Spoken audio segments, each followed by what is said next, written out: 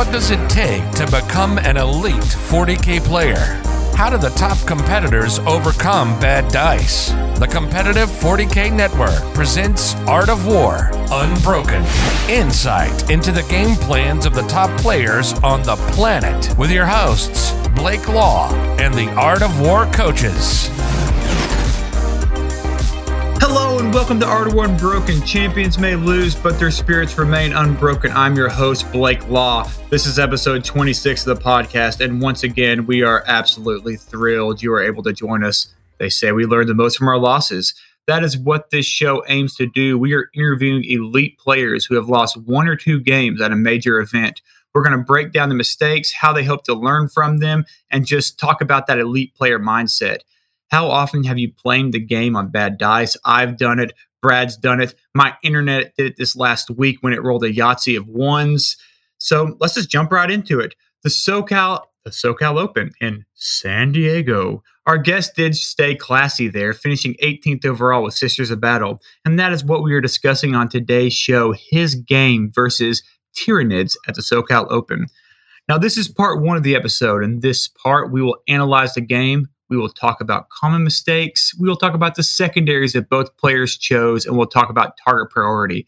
Stay tuned for part two, or the Brad Hour, the Braddening, when we will dive into strategy adjustments, different things the player's going to change going forward based on their analysis of their game. We'll talk about the different ways their army plays into archetypes of lists that exist out there, and we'll talk about that elite player mindset. Let me introduce my co-host. On a warm summer's eve, a train bound for nowhere, I met up with my co-host. We were both too tired to sleep, so we took turns of staring at the windows in the darkness. Boredom overtook us, and he began to speak. He said, I'm a lifetime member of Team America. I've won a couple of Adepticons, maybe more, who knows. He's a recent member of the Michigan GT. He's a 9-time member of Team USA. He's won a lot of Adepticons. He's a 3-time top LVO finisher. He won the Armed Forces GT this year. He's a 2021 ACO champion. He's the runner-up of Games Workshop New Orleans. He recently became the Prime Minister of Canada, as he loves to tell us all, when he won the Studs and Snotlings GT, Mr. Brett Chester. Huzzah! I love the fact that you put a new random song in my head to be stuck there, probably permanently now. Each time we do something. I'll tell you, I keep the theme the same, though. I keep it Kenny Rogers. Keep a smooth Kenny Rogers through the episode and all's good. It is there. I don't even want to go to the other ones. We should probably introduce our guest. Our guest today is someone who has won the big dance back in 2018. He won the ITC and a whole slew of other major events leading up to that point. He has won the Bay Area Open twice. He has won SoCal Open twice. He has won LVO in 2019. He has countless other major large event wins. Mr. Brandon Grant. Well, it's really good to have you guys talking with me today. I'm excited. Sorry for wasting your time with that intro of Brad, but he had to have it. I apologize, for all that. I am a pretty princess, and I need to have people tell me that. When you have that many accolades, it does take a while.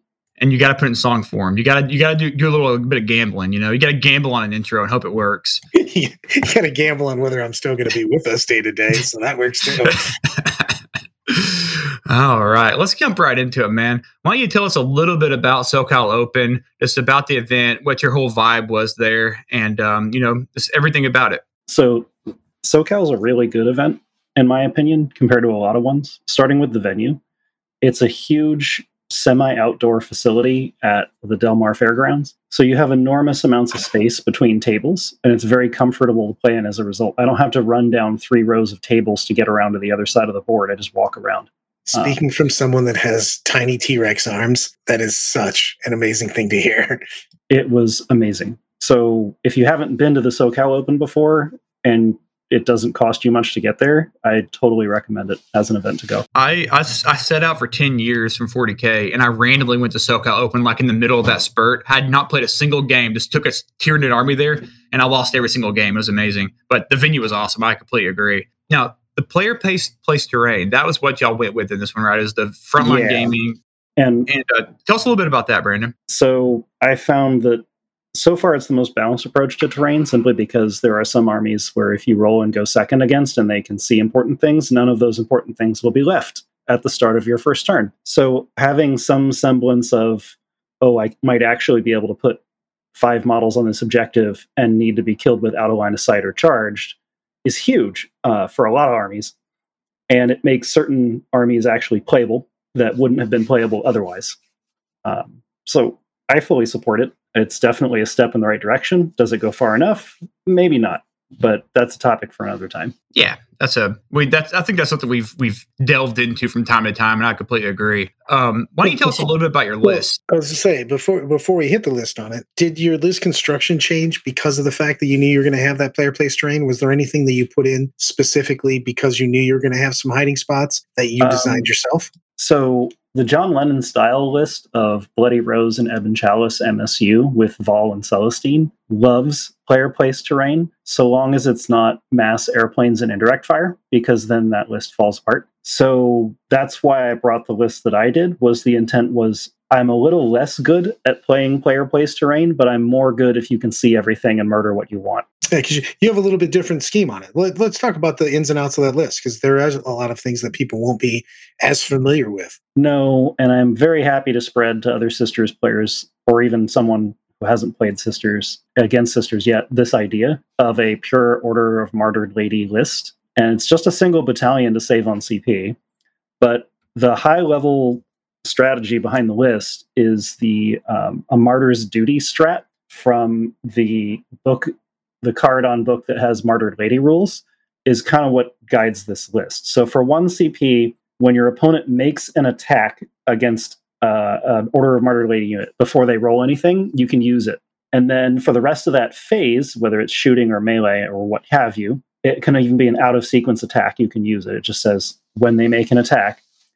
When you would pull casualties, instead you first roll a die. And on a 4-up, that model isn't removed until the enemy is done making all their attacks, at which point it gets to make an out-of-sequence shooting or melee attack and is then removed. So what this means is if you fly all of your planes to my side of the board and happen to destroy one of my Retributor squads, we'll get to that, which are armed with Melta-guns, multi-Meltas, every 4+ I roll, I am basically going to get 2 Melta hits, because as long as the squad is below starting strength and I didn't move in the previous movement phase, then I hit on 2s. And I'm probably going to be near my characters, so I'm rerolling 1s to hit and wound. So I'm basically delivering 2 Melta wounds on a 4+ for a CP for each Melta in that unit. It's absolutely horrendous to play into if you're trying to do a shooting alpha strike, and you have to get close enough to see me by getting around terrain that I can retaliate. Number 1. Number 2. Kill those planes is what I'm talking about. That's super smart. Yeah, I like it. Number 2 is I also have tools that are not as good as Bloody Rose in melee, but are still reasonable. So Sacrosants, for example, are just all-around okay infantry. They're just reasonably tough for their cost, reasonably killy for their cost. They're not Death Stars by any means, but they're just good. And then you have Marta, as she has been nicknamed, which is the Blade of Sacrifice character. And because I'm not taking Morven Vol, I can give her the Warlord trait Vol would otherwise take and make her the Warlord, and because I'm Order of Martyred Lady, give her a second Warlord trait. So with all the abilities she has, the TLDR version is she expects to do 12 mortal wounds to anything T6 or less, period. And she also has Fight's Last ability, which is if you are within 3 inches of her, she points at you and you fight last. So she is extremely difficult to get rid of in melee because you need 2 units that can kill her to get into her. And she's surrounded by bodyguard units, so you can't shoot her. And yeah, if she gets into you, she will murder whatever she touches with 12 mortal wounds. Yeah, so, that mortal wound output. Real quick, tell people how that actually works, because that's a nasty combo, and a lot of time. And that's the thing is the first time I played that, I was like, okay, so that seems like a lot. So you pretty much always take the Passion, which is exploding 6s to hit in melee, and you combine this with a Palatine. So a Palatine has 3 attacks hitting on 2s with a Power Sword. The Blade of Sacrifice replaces the Power Sword and allows you to stab Marta twice before she swings. She just deals wounds to herself. And instead of dealing damage normally with saves, if she would wound the enemy, instead she does however many mortal wounds that you did to her before she did those swings. So you do 2 wounds to yourself. You also combine this with the 2 Warlord traits, which are Righteous Rage for full rerolls to hit and wound and melee, and Martyr's Strength, which is as you lose wounds, you gain attacks and strength. So up to a bonus of 2 to both. So she stabs herself twice, which procs her second Warlord trait. So now she's up to 5 attacks at Strength 6. Full rerolls to hit and wound. But with exploding 6s to hit, she basically hits 6 to 7 times, pretty much expected. But we'll average it to 6. And then if you're toughness 5 or less, I misspoke, then she's wounding on rerollable 3s with those attacks. And of course, you can miracle die an extra 6 to hit for an exploding 6 if you really need to. So you combine all this, and 10 to 14 mortal wounds was what she very consistently does on every time she swings. The disadvantage is she only has 4 wounds, and I gave her a blessing that doesn't heal her. I gave her the fights last instead of the blessing that heals her, so I put a Hospitaller in the list and enough CP in the list and Miracle Dice in the list that I can also Divine Intervention her once a game. And she very consistently will kill 2 or 3 units a game just by herself. So the Hospitaller with that strat can bring back some of the health she loses?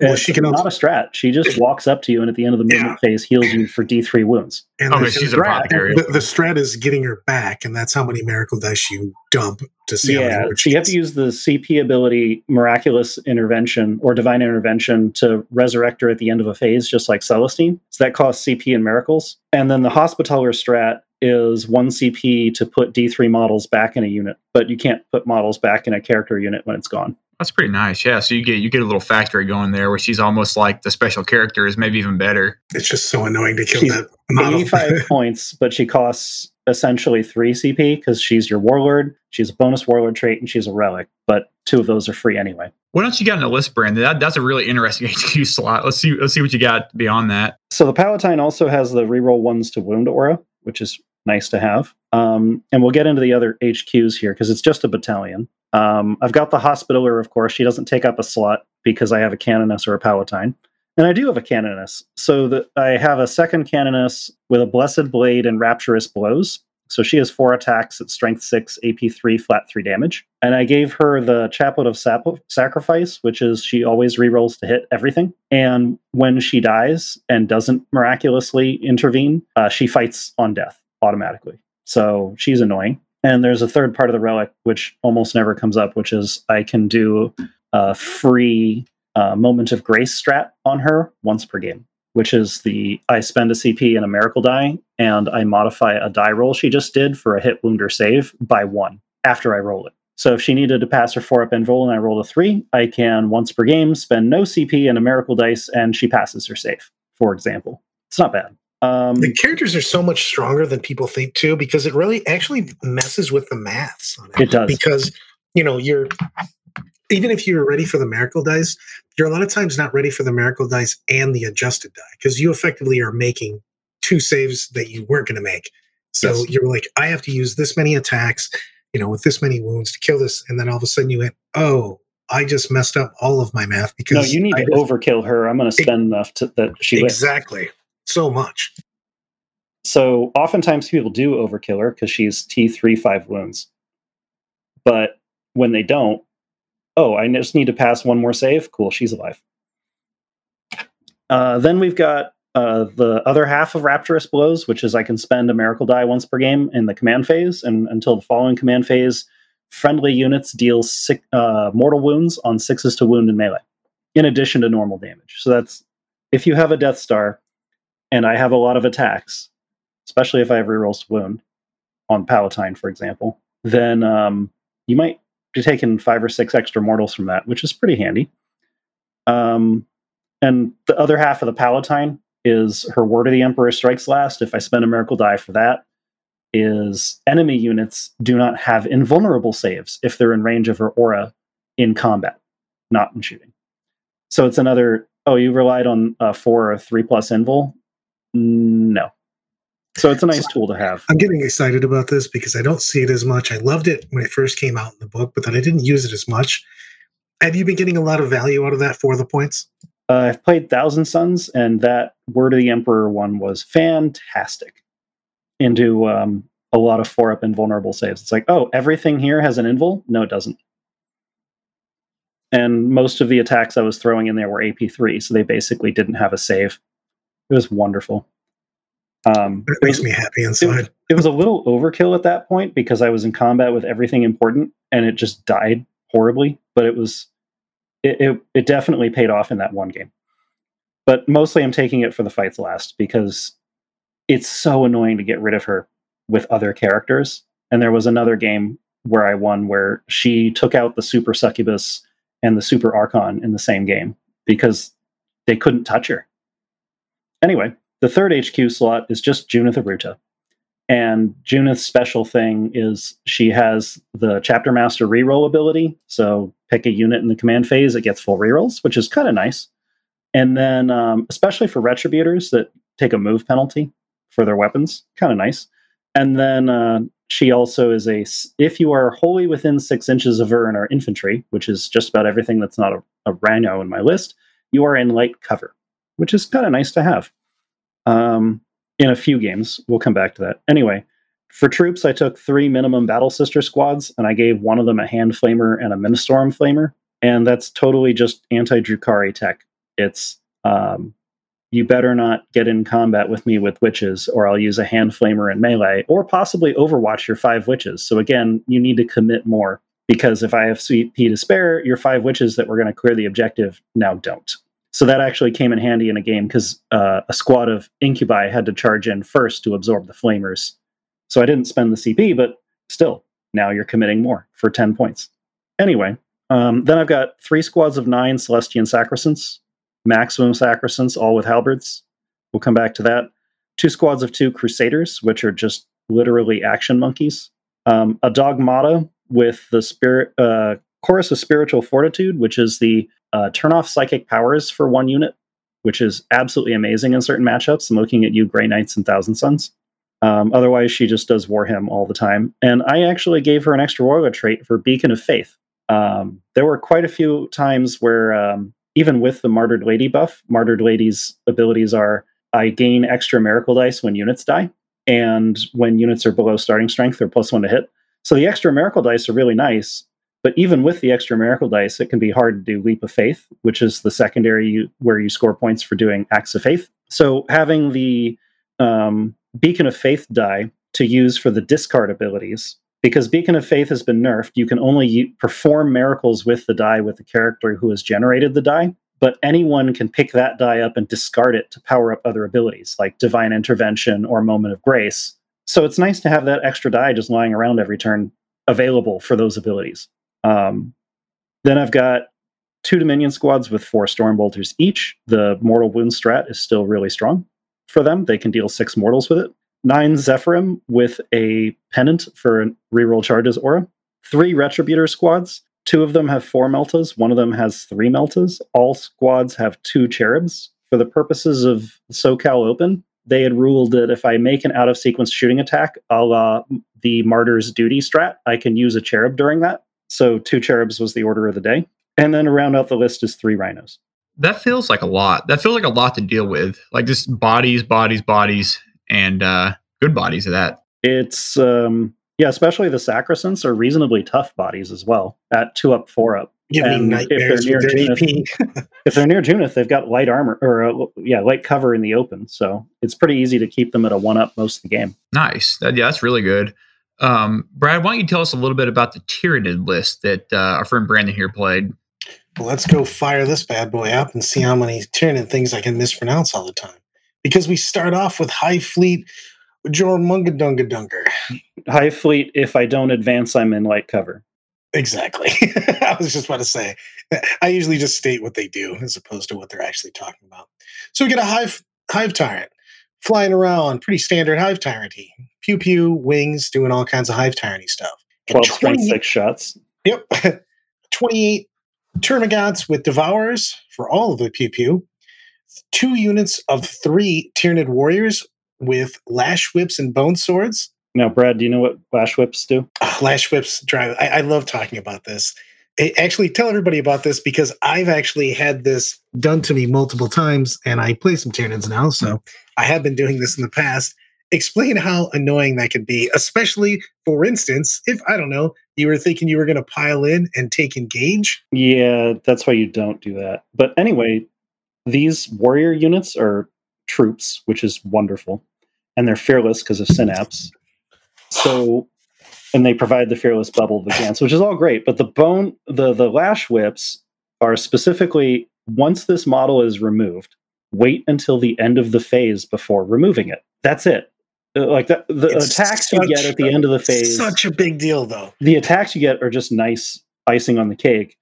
But you have these models that are dead, but are not removed from the board and are still treated as enemy models for pile-ins. And if you put these models in the right place, basically you do not get a pile-in move after murdering them. And it's so huge because half the time that you're doing your assaults and everything in the fight phase, you're planning on, I'm going to touch this, I'm going to wrap this. That's the whole point. Exactly. You can't do any of that. And all of a sudden you find yourself just standing there in front of the rest of the Tyranids. So they're the ultimate cheap speed bump unit. I love them. Oh, they're so annoying. It's pretty obnoxious. Yeah, it sounds really bad.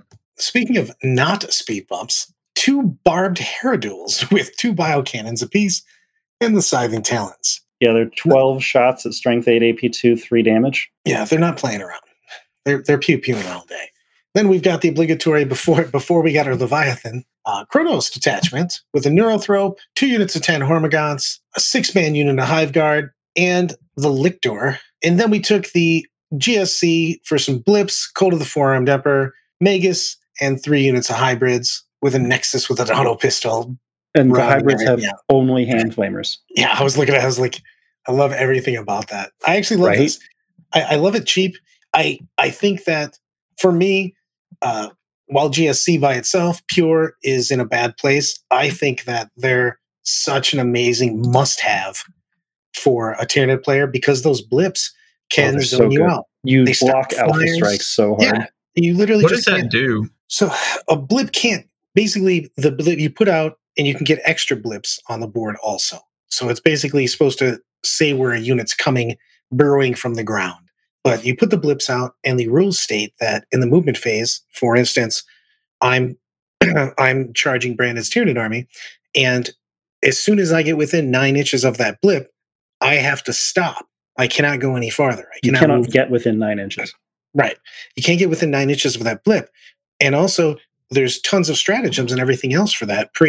You can have blips that are nothing, and or you can have blips where you can now move the unit somewhere else. So you literally put blips in front of you, and they become nothing. Yes. And then you can put units back in reserve, too. Exactly. So you're basically putting these blips out to stop all the alpha strikes. They have nothing to charge because you have nothing within 12 now. And also you can cut off the line of sights for the planes and things of that nature. So when someone's sending those big boom blasters to take care of your Hive Guard, if you're spamming 6 planes, a few of them might have to fly off the board turn 1 because the board is blocked with blips.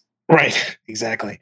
It's and you can make the angles, and especially with player place terrain, blips are so nasty because you set your L's in such a way, your walls and everything else, so that your blips are stopping everybody from getting those turn 1 line of sights. On top of that, there's the ability of the Lictor, which was used in this game, which is it can go in reserve and drag a unit with it, and drag the 28 Termagants with Devourers into reserve with it.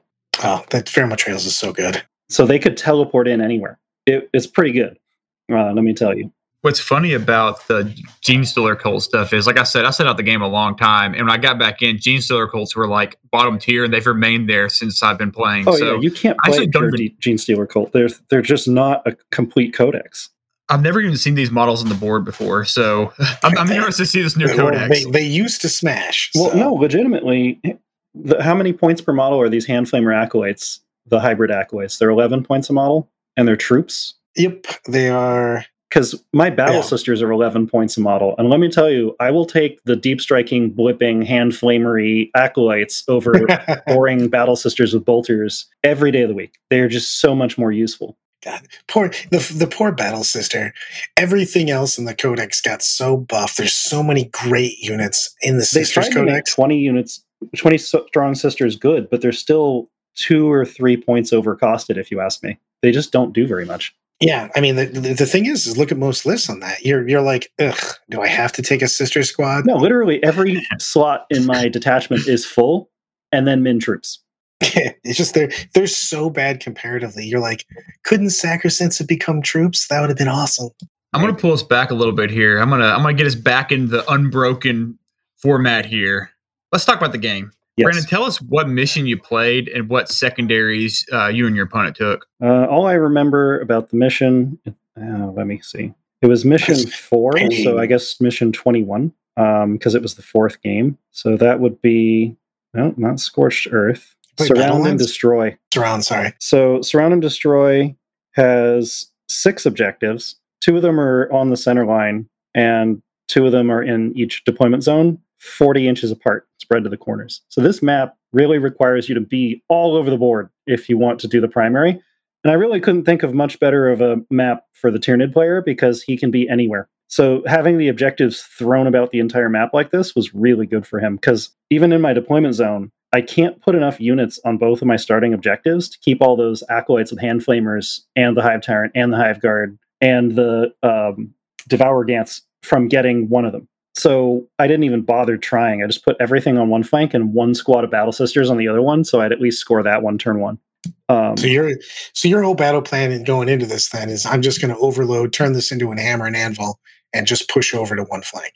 Well, my whole army is a Death Star that needs to be close together to work properly, and I can't spread out over the board, at least in the early stages, and be very effective. But I can actually move fairly fast with a Rhino Rush. So the plan that I did every game, even on the secondaries, was retrieve Octarius data, because I outflank Crusaders and they get points. Well done. So they get points every game, 12 22 points. 22 points of getting all their points. Yes, 44 points of I get retrieve Octarius data. Well done. And I also took Leap of Faith every game.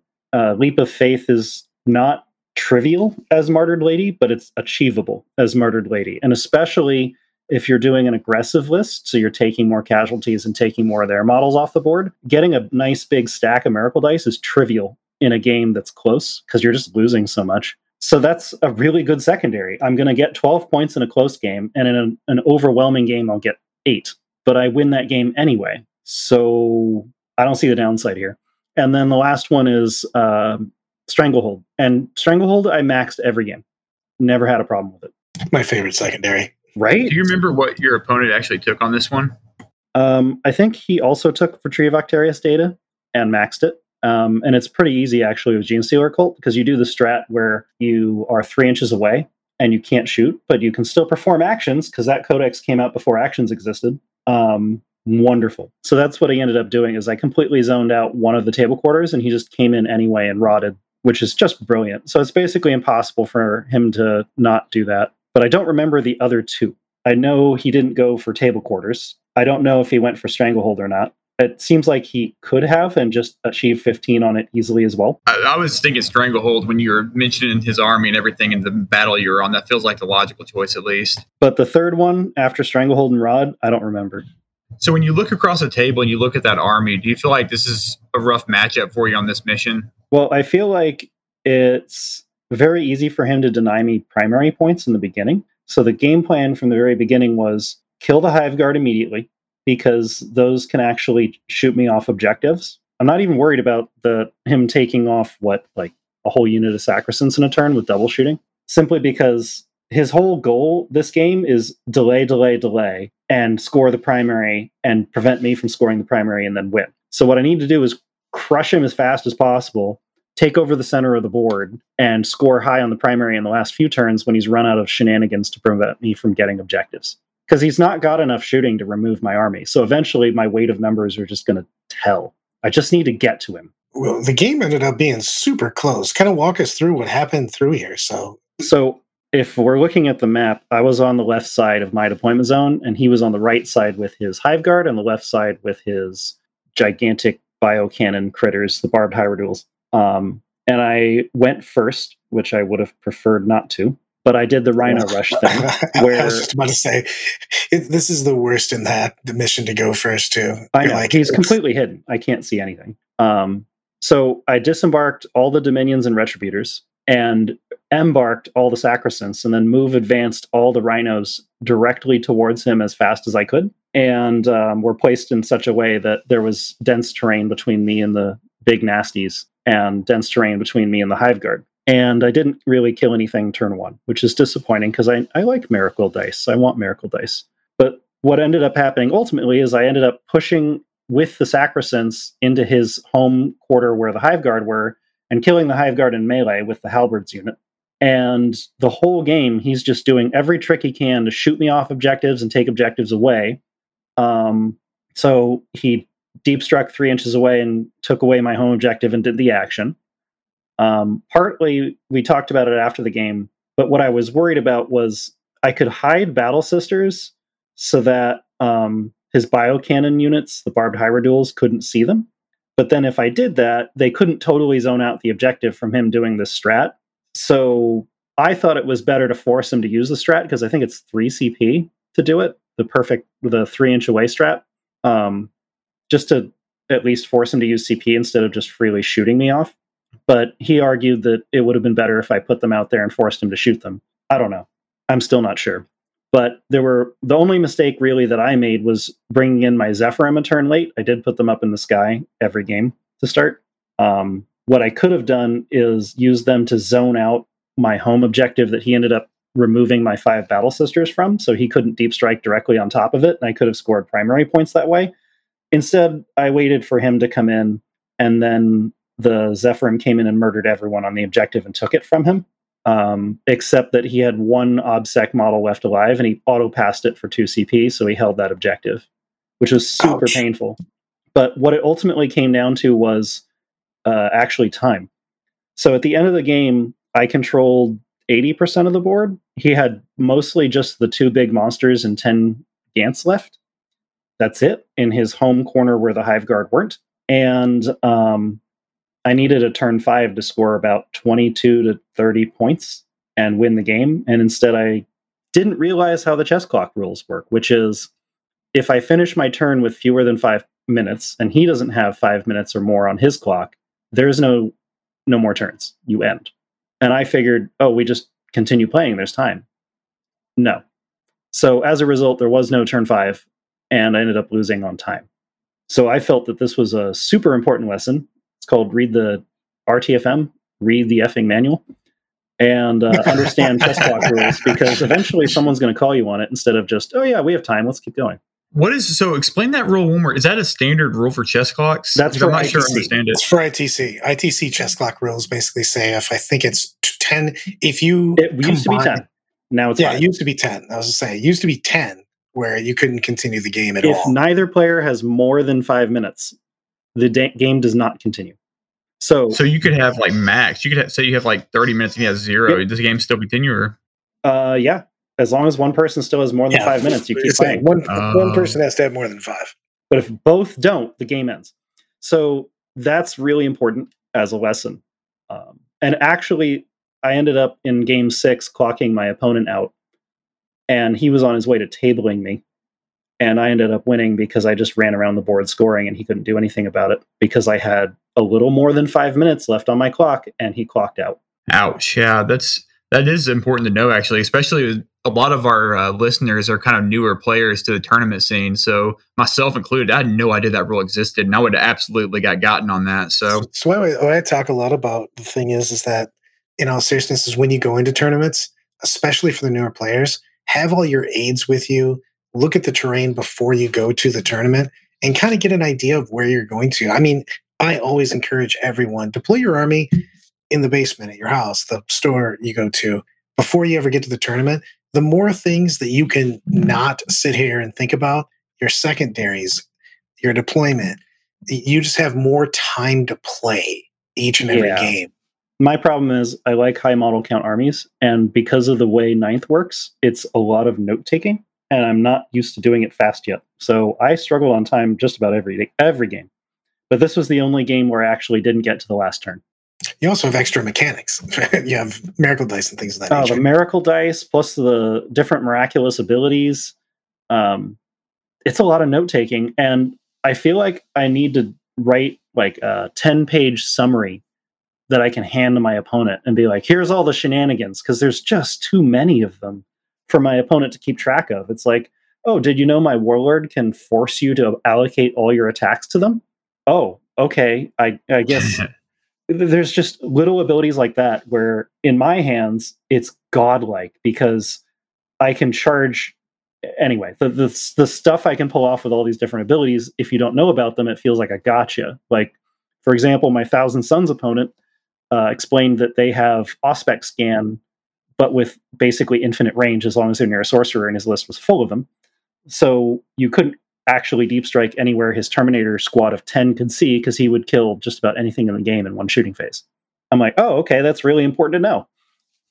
But that's what I felt like. I was taking the extra time in the beginning of every game to explain everything, and I was moving very carefully, and the time just ended up being very tight in every game, not just this one. I'm not going to lie, it wouldn't be bad if you just gave your opponent some sort of laminated sheet with like an overview and just say, here, as you said, get your models going. I'd like that, but also I need to get more familiar with all the other armies in 9th.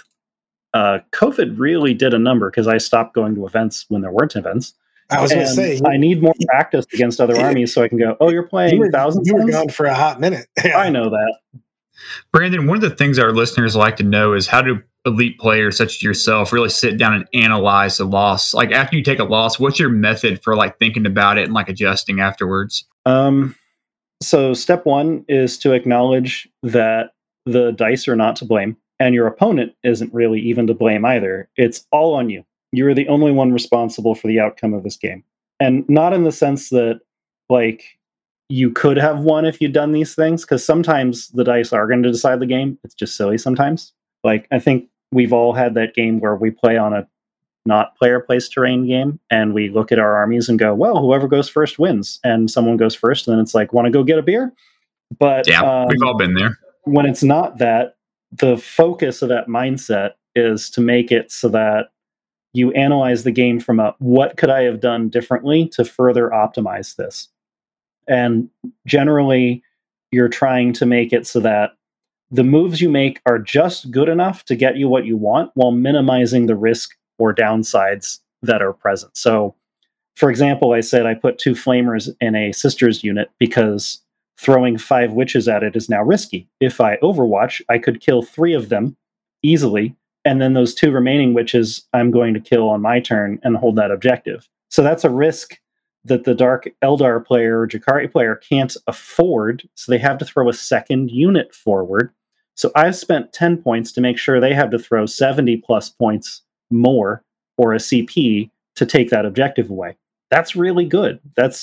I'm minimizing the amount of stuff I have to throw in and maximizing their risk. That's all wonderful. It's the same thing with the Incubi with their fights last thing. You don't use that offensively. You use it defensively to change the calculus for your opponent. Oh God! Because you might just roll a boxcars and now they just die. It's literally you get 2 people. A lot of times it's the threat. We talk about that all the time, and the fact that the threat of something is actually way more important than what it actually does. Just the fact that this could happen. I could be here. This could happen. You could flame me. I could make you fight last. I could deep strike on the side of the board. Those are actually way more important than the actual effect of them, the threat, because it makes you play differently. Yes. So at high levels, that's exactly what you're looking for, is threat. And you're trying to minimize how much you have to expose and actually roll dice, but maximize your threat. So, for example, my Retributors hit extremely hard. It's disgusting. But once they've shot, they're a known quantity. They can easily be taken off the board. They're just 5 Battle Sisters. So knowing when and where to commit them is really important. And it's one of the things I want to analyze post-game to change the list is, maybe I need more rhinos with this list, because Retributors in rhinos are a huge threat. Retributors on the table are easy to get rid of. Don't steal my thunder for part 2. That is a Brad hour question. If I've ever heard one. The Bradening is about to happen. Everyone stay tuned for part 2. Brandon, thanks for coming on, man. I am looking forward to just really getting into it in part 2, man. Cool. Me too. Thanks for coming on, man. Thanks for listening, everybody. Make sure to check us out now on iTunes. Make sure to go in there, slam the subscribe button if you like us. If you hate us, I want you to very aggressively send Brad messages and tell him about it. Just really lay it on him. Make sure to check out our other podcast, The Art of War Vanilla, with the boy king John Lennon and his now father, Steve Joel. make sure to check out The Art of War Down Under with the late and great Adam Camilleri. Make sure to check out all the other great services we have to offer at theartofwar40k.com. Thanks for listening. Join us for part 2. Catch you next week. Like what you just listened to? Check out Art of War and the Art of War Down Under podcasts on the competitive 40K network, theartofwar40k.com.